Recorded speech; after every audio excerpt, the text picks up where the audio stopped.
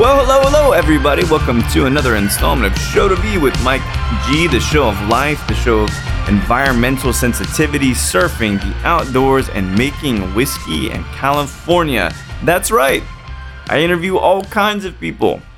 I've even interviewed people that ran a restaurant at one point. But today we're talking to Jeff Duckhorn from Redwood Empire Whiskey. Some really, really nice whiskey. They do some blends. They make some of their own stuff. And Jeff even lets the cat out of the bag at the end of the conversation that there is some single malt coming. You know, it was a beautiful day at the East Austin Hotel. We're up in the rooftop bar, sitting in the beautifully lit. It's a very strange room, but it's very cool, comfortable. And I sat and interviewed Jeff. Good dude. You know, there's been some interviews with him, but I don't think any of them have been like this. So without further ado, I hope you all enjoy this great chat with Jeff Duckhorn from Redwood Empire Whiskey.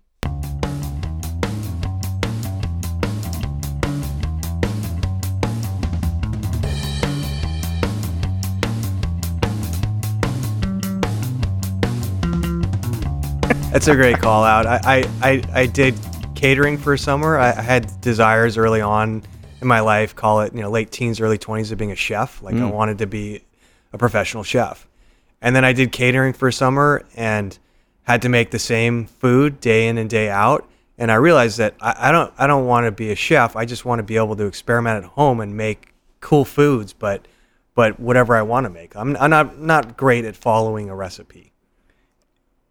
It's funny too, because I asked you about music. I always ask everybody about music, right? So drums aren't necessarily creative, but it sounds like somewhere in you still have this creative bone. Is it something that you kind of noticed early on?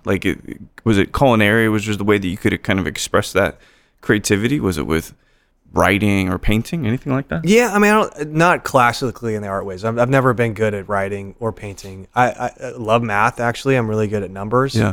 And so I think drums and I think music, and that's, my son, I think, is really good at music, but he's good at math too. I think there's somewhere where those intersect, where math and numbers and music, intersect. So I think my creativity is kind of in a different direction. Yeah. So are you a California boy? Born and raised? Born and raised for the most part. There's been some Northwest stint and Idaho stint along the way, but more or less California. This kind of connection to the land and the process and your kind of like inner guttural ways to create, does this come from the family? Do you come and I've been told maybe you're affiliated with the winery. I don't know. Yeah. We can get that out of the way. So, but I'm not a wine guy. I was talking to Florian about it, right? Sure. We talk about mezcal all day. That's where varietals and vintages come to me. So knowing that you came from that wine world, was there any expectation that you had to carry the torch? Well, it was my aunt and uncle, so it wasn't direct family, but it was definitely in the background. And so I think it was inspirational, if anything, but there wasn't so much a pressure as this is a possibility. You can be in a business like this and be successful. Yeah. And So yeah, it was always something lingering in the background as a possibility. So definitely peripheral to the life that you for sure lived. Yeah, I mean, wine was always available at the table from a pretty early age, and alcohol was something that was around and not really taboo growing up. Did you get out there into the vines and picking and juicing and stuff like that? A little bit, yeah. I mean, we were for a while lived in Napa and then in Marin County, which is pretty close to that. So I had opportunities to go hang out at the winery and help out for crush and do things like that. So it's a pretty cool process. I think kind of interpreting your journey and the kinds of things that I've seen in your bio and all of that. You love different cultures? You love traveling? Yeah, definitely. Is it something that what is it called? The leap year? No, that's not what they call it. Where you don't go to college for a year and you go and you just travel the world. Oh, like a year abroad. Abroad. Yeah. Did you ever get an opportunity to go do that? Not before school. I got to spend a summer in Alaska before college, and that was pretty fun. I worked up there and just got to tinker and screw off, and that was cool. But it really was not till after college that my wife and I we spent 3 months in Europe, starting in North Europe and traveling all the way to Southern Europe, and really got to do that. So that was kind of my year abroad, so to speak, compressed into 3 months. So, but yeah, it was good times. When you travel like that, there's a couple things that they're my priorities always. Napping for one, because I'm not working, right? Yeah. 2, eating. 3, drinking, right? So for you, what is the lens that you use when you travel? As a guy who knows process, grew up around wine, what are the types of things that you like to do? I mean, when you eating travel? for sure. Like I love to tap into local cuisine, and usually that requires you to get off the beaten track a little bit, because you can go to the best restaurants, look those up, but really the really good restaurants are the ones that are a block or two out of the way. And so yeah, eating for sure. Going to the pub, I mean, for sure, going to whatever they locally consume and how they consume it. So, whether it's drinking crazy Ristina and Greece and some, kind of awful things that they locally consume. But I mean, every culture has some way that they make alcohol and consume it, right? With whatever they have available to them. And it's pretty fascinating to see, like, where there's a will, there's a way. The greatest cultures and empires in the world are the bedrock is great booze. Yeah, true.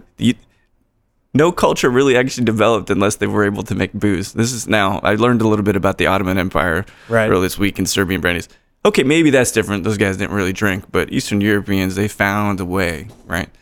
So what I'm kind of interested in, because you seem like a creative guy. Obviously, you worked in accounting quite a while as well, but you studied environmental sciences, is that right? I did. I studied environmental science. UC Berkeley, yeah, right? Tell me what that means.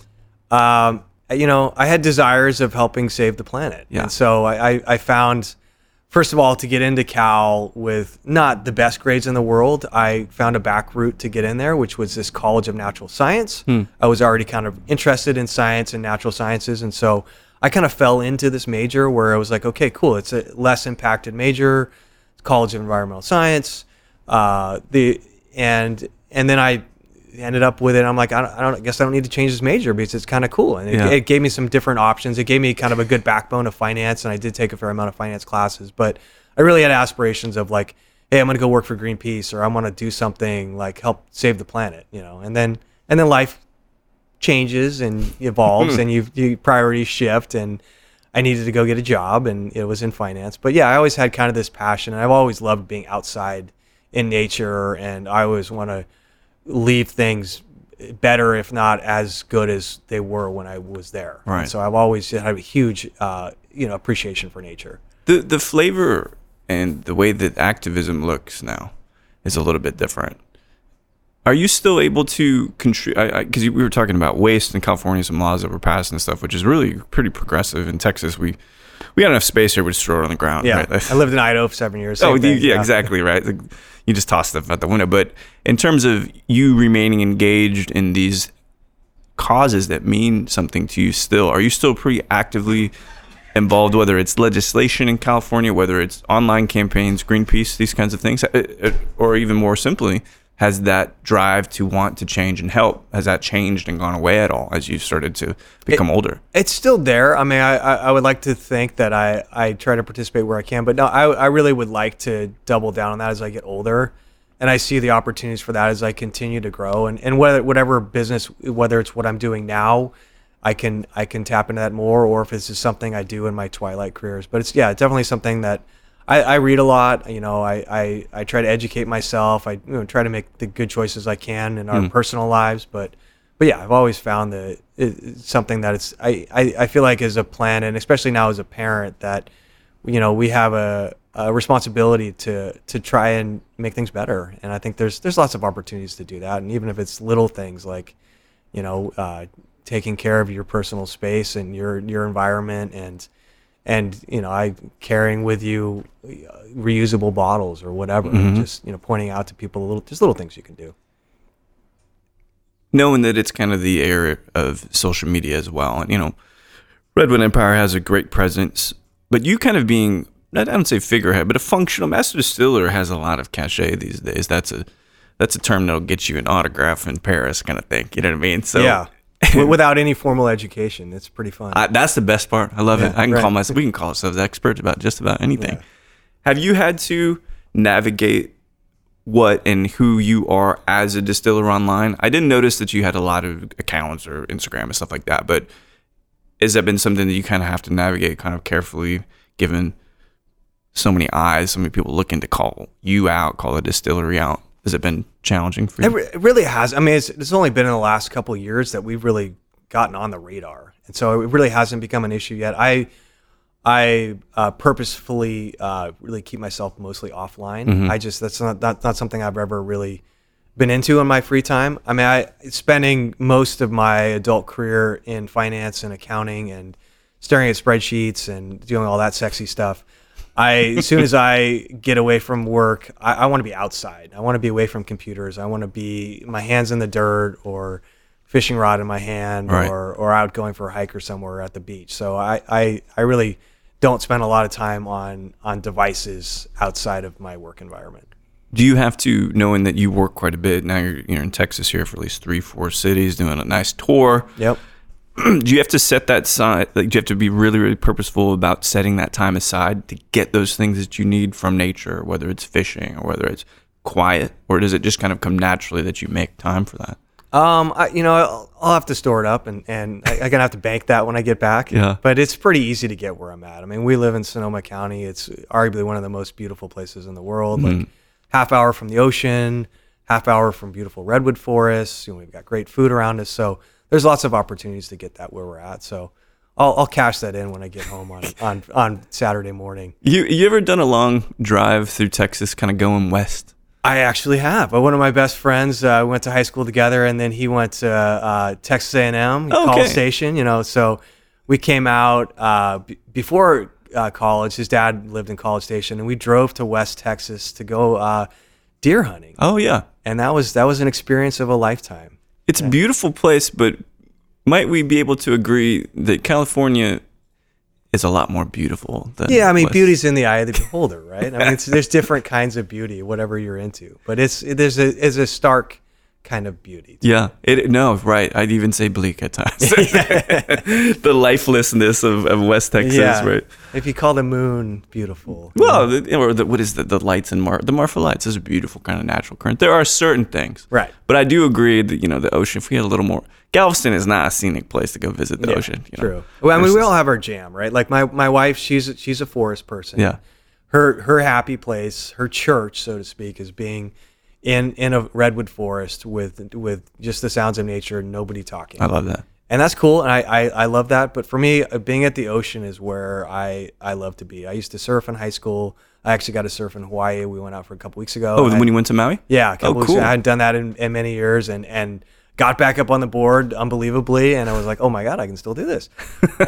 But just for me being on the ocean and looking out at the ocean, seeing the vastness of our planet and feeling small, for me, that makes me feel good. Like, I mean, some people, I don't know that's overwhelming, but for me, that makes me feel like I'm in my place, right? Like I've been put in my place, and I'm just one of these small specks on this earth. Yeah. And I'm having my time. But for me, that's my jam. I like being on the ocean, being at the beach. I love that. There's it's a Buddhist saying, and I'm going to paraphrase it, right? Yeah. But I'm with you. The expansive space of which we exist within makes me feel more real and part of the whole thing, right? Yep. But there's this kind of saying, right, where a stream, before it hits an edge, we're all together. It's one piece or one flow of water. But our life is the trickles and the drops falling off, but then we are all brought back together as it hits the bottom. So I love that. And it's a water metaphor too, exactly, which I love. Yeah, it's a really kind of meaningful thing about it. That kind of occurred to me when you said that, right? That we being part of something larger. I really do like that. Yep. Nature speaks to you, I imagine. Yes. And I don't think that's a crazy thing to say. Like it gives us something. So is that where you obtain your most quiet and your most solace, just in nature, whether it is water or, for your wife, of course, the forest? Yeah, I mean, for me, for sure. I mean, I love going out for a hike, and I've got a dog again now, and just, going out for a hike or with the kids when they'll come with me. But it doesn't take much for me. But just a moment of quiet, nature. It's a good place. Maybe the most intriguing part of this story, right, is you're doing numbers, you're working with spreadsheets. Usually the folks using spreadsheets and Excel and all of this, they're not the ones operating stills, and for good reason. Yeah. I like the exactness, but already we'd covered the fact that you like to create and maybe tinker and find new ways to do things. How did they know you were, as the story goes, if people read these articles about you, you were a baker, knew how to make bread, home brewer for 20 years, just kind of fundamental talents that you had. But what was that conversation like where like, hey, Jeff, can you get out from your desk for a second? Yeah, it was more of me going, I need to get out from my desk for more than a second. And I think I'd identified, and I was coming up on 40, and that I'd been doing what I'd been doing long enough, and I was looking for a change professionally. And, was hoping to be able to do that internally at my company, but willing to do something else as well. And our owner, Derek, sold our big wine brand, Mark West, and there was talk of a distillery happening. And I kind of saw that as my golden opportunity, because while I've always had wine in the background and I have a huge appreciation for it, it's never really been my personal passion. I've always been more of a beer guy. I love fermentations, but I love the kind of more the bread and the beer fermentations and the quick and the dirty and the nature of those. And so that was, I'd been doing that already on the side. There was talk of this distillery happening. I'd already been kind of bringing in some beer for people to try, and I would bring in, like, Monday mornings was kind of my morning to bring in bread. I love to make, baguettes. I would Pizza Stone baguettes, bring them in. There's nothing better than putting a fresh baguette on a counter with a slab of butter and then just watching the joy in people's face. And that's why, again, talking about traveling again, you go to France, and you go to Paris, and, there's the simple joys of food. And so, and a baguette is just, and butter is just, you can't get more simple than that, but the joy that you can get out of people. It's such that is the best example, because the perfect baguette, fresh, slightly warm, but for salt for you, unsalted butter with a pinch of sea salt, or salted butter, or neither? Mostly salted butter, just because that's easier. Obviously the unsalted with the pinch of butter is the go-to, but just salted cube. Most people freak out when you give them unsalted butter. They're like, what is just this? Fat? Yeah, exactly. That's precisely what it is. And is there anything wrong with that? Yeah, never anything wrong. Yeah, so I was bringing that stuff in, and then there was talk of the distillery, and I got to be involved kind of from a financial side of helping. We were starting to talk about, okay, we are going to build a distillery. Our owner, Derek's really excited about this, and when Derek gets passionate about something, it's going to happen. He has a track record for that. He has had results, and so it was coming. I got to be involved with helping from a financial standpoint, but I really wanted to do more. So I kind of started to quietly insinuate myself into the discussion, and I think I was somewhat heard, but not really. And then I just got a little noisier about it. And what does noisier mean for you, Jeff? You seem like a polite guy. Yeah, I just kept asking, like, what else can I do? How else can I be involved? And so I got the opportunity to kind of work with our distiller that was pegged as our day one distiller. We brought him in pretty early. We'd hoped to be up operational sooner than we were. As you know, no distillery ever starts on time. No. That's just due to many things. But so we were late starting. So he was there quite a bit before. So we kind of got a cross train. I was trying to help him understand our company structure and business overall, and he was giving me some distilling chops, and we were just kind of chatting through stuff. And meanwhile, I had a tiny 5-gallon pot at home. I was trying to play on and do stuff with the beer I'd been making, and lots of mistakes, but happy mistakes, whatever, Any mistakes that caused you to take a step back and say, I probably need to study this a little more deeply? Yeah, the cuts are no joke, and trying to make spirits on a 5-gallon pot is really hard. Oh, yeah. People take that for granted. Like, they sell them online, you can go get one. You're legally not allowed to do it, but a lot of people do it. But it's making a cut at that small level actually takes a level of precision that you should be trained to do. And so it was a little scary making stuff and being like, I don't know if this stuff's going to be A, drinkable, or B, hazardous, so or both, which is the best. And you don't really know, because it's a sliding scale. It's not like it's toxic or not. It can be slightly toxic or very toxic or somewhere in between. So yeah, that gave me a little bit of pause. Whereas beer, it's low alcohol, fermentations, even if they stick, you're left with kind of a weird sour beer, but it's still pretty drinkable because of I had a pretty comfortable grasp of what was going to not hurt me on the beer level. And so that definitely gave me pause, and it was like, okay, maybe we wait and get a little more knowledge on this. It's tough. I mean, you're working with nature, and nature can be controlled as much as you want to think you can control it. That's the whole metaphor about the Titanic, right? Right. Titanic thought it could beat nature. Well, we know how that turned out. Yeah, right? Water always wins. It does always win, absolutely. Now, having done this for quite some years, did you find a clear space for maybe a type or a category of spirit that you knew you needed to make that you never thought would be possible? I know we're sipping the Bottom Bond Rye, which is lovely. But was rye something you wanted to do first? Did you want to do kind of a conventional bourbon, maybe a grain whiskey? Yeah, I mean, single malt's always been something I've really wanted to do. That hasn't really been something we've talked about a lot because, especially in 2012 when the discussion started, or 2015 when we got operational, not really much of a thing. I mean, Westland was kind of doing their thing. All right. There was a couple, I think McCarthy, there was a couple distilleries that were kind of paving the way for the rest of us, but quietly, right? And so the aspirations of we're going to do a single malt company and I'm going to make a bunch of single malt was not really a thing, but I was definitely quietly laying some down on the side and hopeful that was going to be something later. I mean, bourbon pays the bills, so I have a financial background. I understand how things work. I mean, in order for me to get to continue to play and make the stuff I want to make, we have to be successful as a company and make enough of the things that we can do well with and sell well and grow our company. So there was some knowledge of that. I kind of called it like the 90-10 rule, where like 90% of the time, there was an obligation and really a self-drawn obligation to make what we needed to make as a company. But then there was that 10% where I felt that I could really do a little bit more creative playing. And so for sure malt fell into that.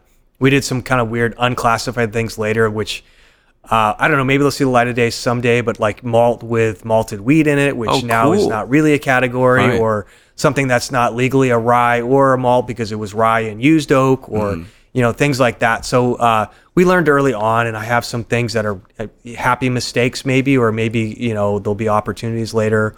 But that was really in that 10% pool, right? The 90%, I mean, I think I was old enough and structured enough where I knew that for us to be successful, like I had to kind of keep that a little bit tempered. Well, it's funny. You mentioned 90-10, which is a pretty good ratio. At Google, it's 80-20. I don't know if you knew, obviously Pareto is pretty normal, Pareto is. But yeah, so they hire you. So 80% of your time you spend on the thing they hired you for, right? The thing that makes the money. Yep. But they also then allot 20% for you to go work on extraneous kinds of other projects. Oh, that would have been nice. It's pretty. I only got 10%. Who knew? I know, a whole extra 10%. One thing that's really undeniable, and I'll tell you, the moment that I knew bourbon became a huge, huge, huge thing. Once my dad started sending me pictures of bottles in the store, he's like, "Have you had this?" I knew it had changed. It reached a whole new market, whole new age bracket, and all of that. Have you seen that shift in people being really... Now, I'm an equal opportunity drinker. I love all categories, Right. I'll drink even all of the bourbon distilleries because I think that's what you need to do to try to understand spirits.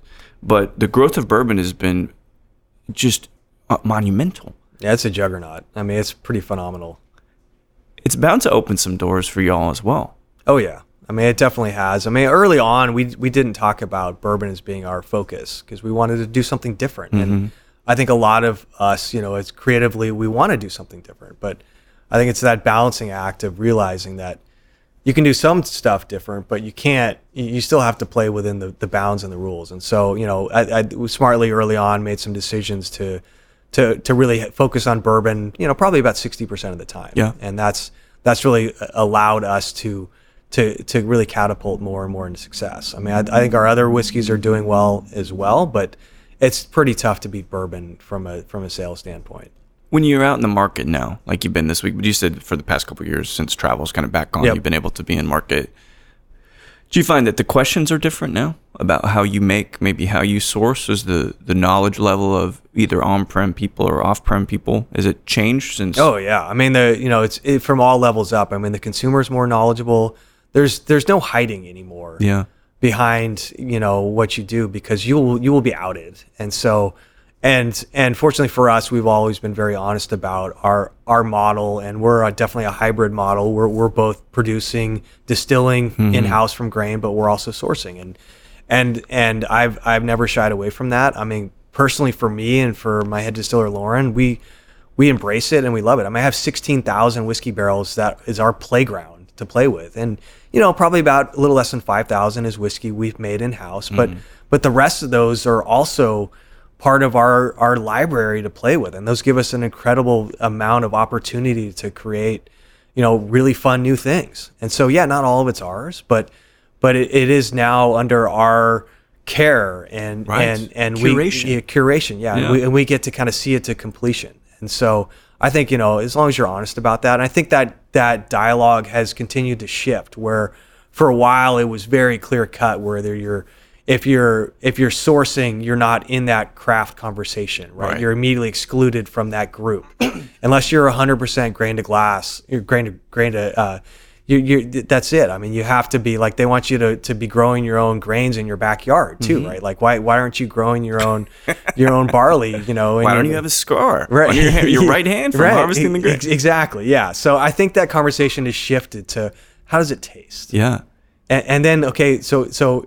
It tastes good. Okay, great. Now let's get into the details about it. But if we can't pass the first gate of it tasting pleasant for whatever you're into, and that's a very subjective thing as well. But arguably it has to taste pretty good, or why are we even having this conversation? Right. Like, it's because at the end of the day, we're tasked with creating consumable beverages that are going to be consumed for a moment of time or a period of time, and then they're gone.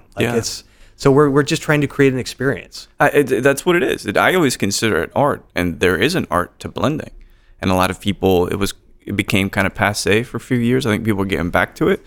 But you never, rather, people almost always underestimate the beautiful blending talents of making Johnny Walker, for instance. Oh man, right? And making it consistently too. That's something that people also don't understand. Is that for us, being a pretty good sized wine company already, we came out of the gate, and again, I think there were some expectations that we put on ourselves that not all small distilleries had, where we felt, and I personally felt, that we needed to make, at least for our core lineup, consistent products. You can make the best thing in the world.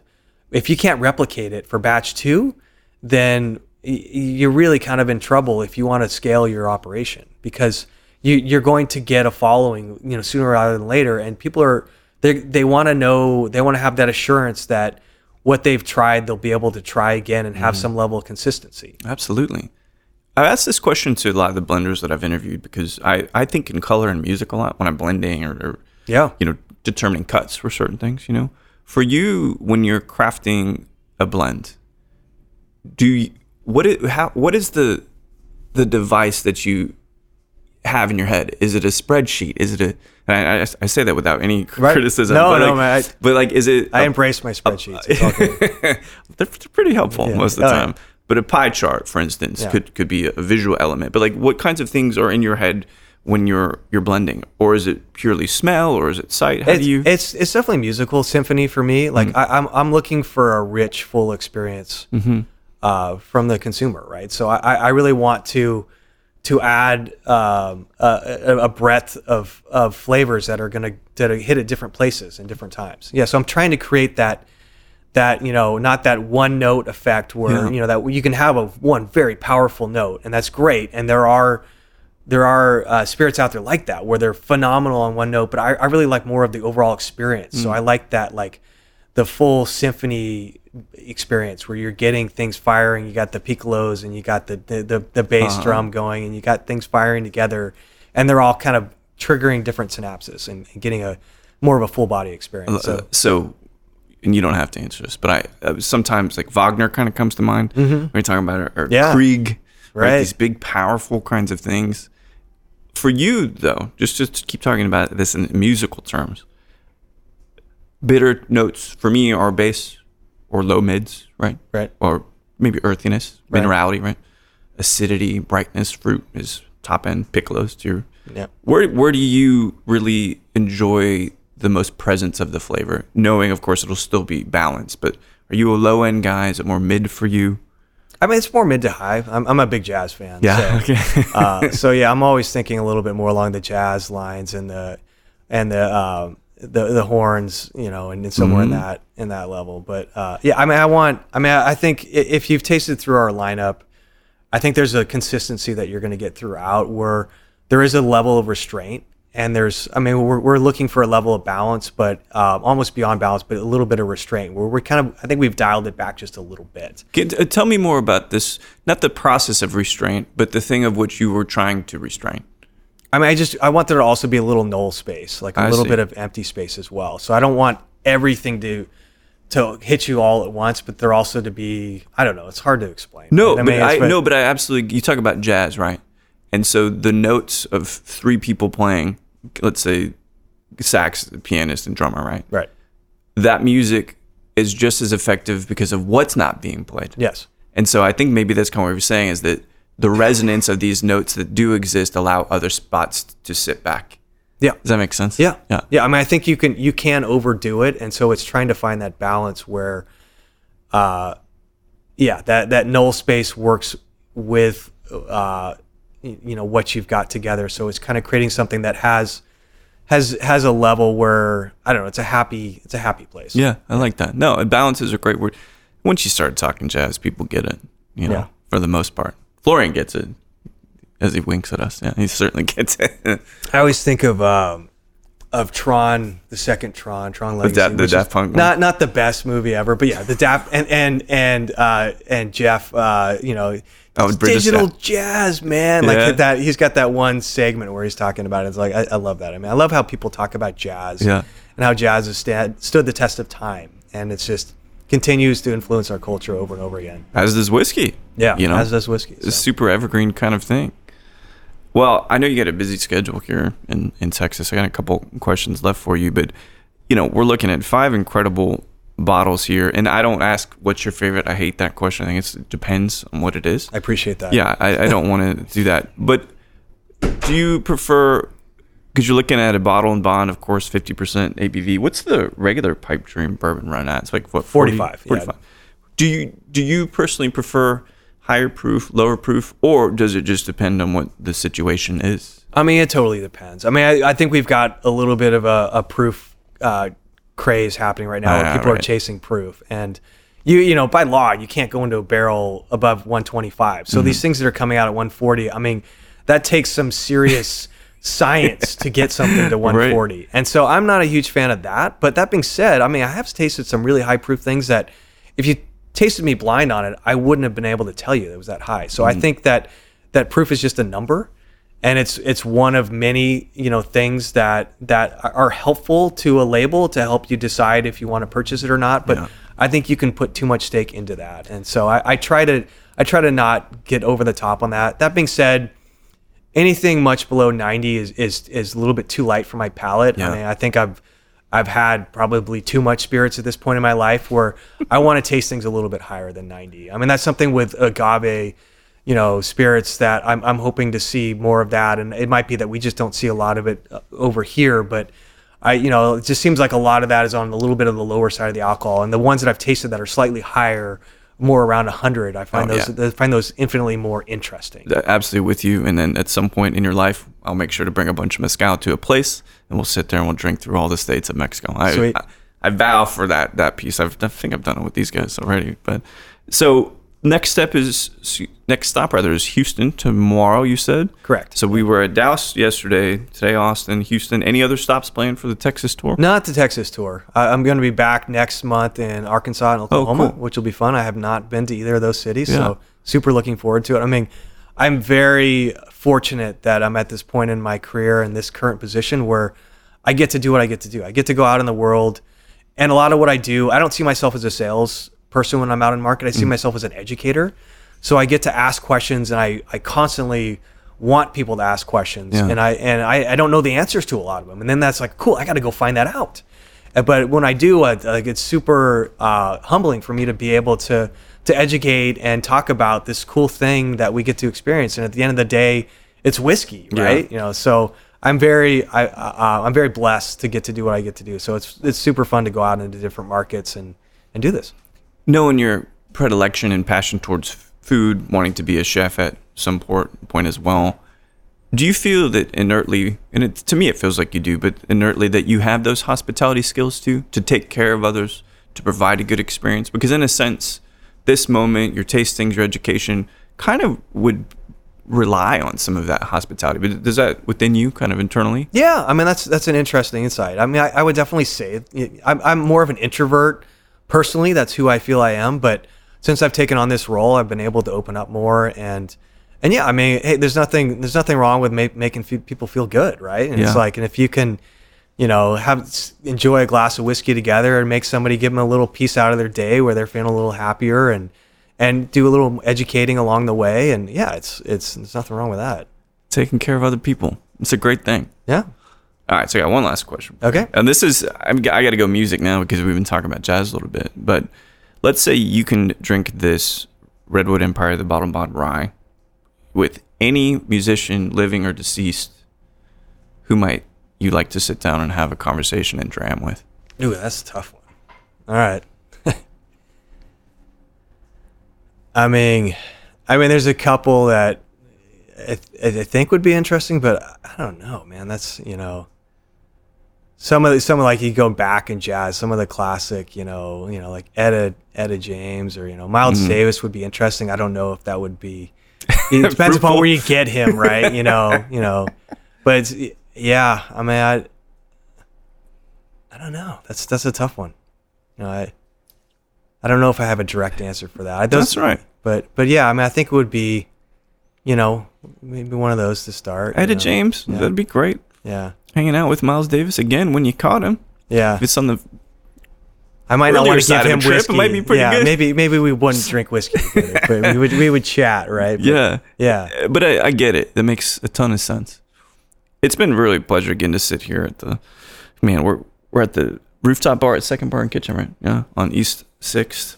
This is the second time I got to do an interview here, and this room keeps getting better and better. It's a beautiful space. It's cool, right? Yeah. Well, we'll take some pictures of whiskey, maybe have another dram. But Jeff, thanks so much for sitting down and chatting with me, dude. And hopefully we keep in touch and share more amazing. A single malt that you might be working on. All right, I'll trade you some for that. Yeah, single malt's coming out in the fall. Amazing. Perfect. Yeah, cool. Chat soon. Thank you very much. Cheers. Well, there we have it. Jeff Duckhorn from Redwood Empire Whiskey. Some really nice whiskeys. I wasn't super familiar, and then I got their cast strength rye. That's kind of limited release, and try that Bottled and Bond rye.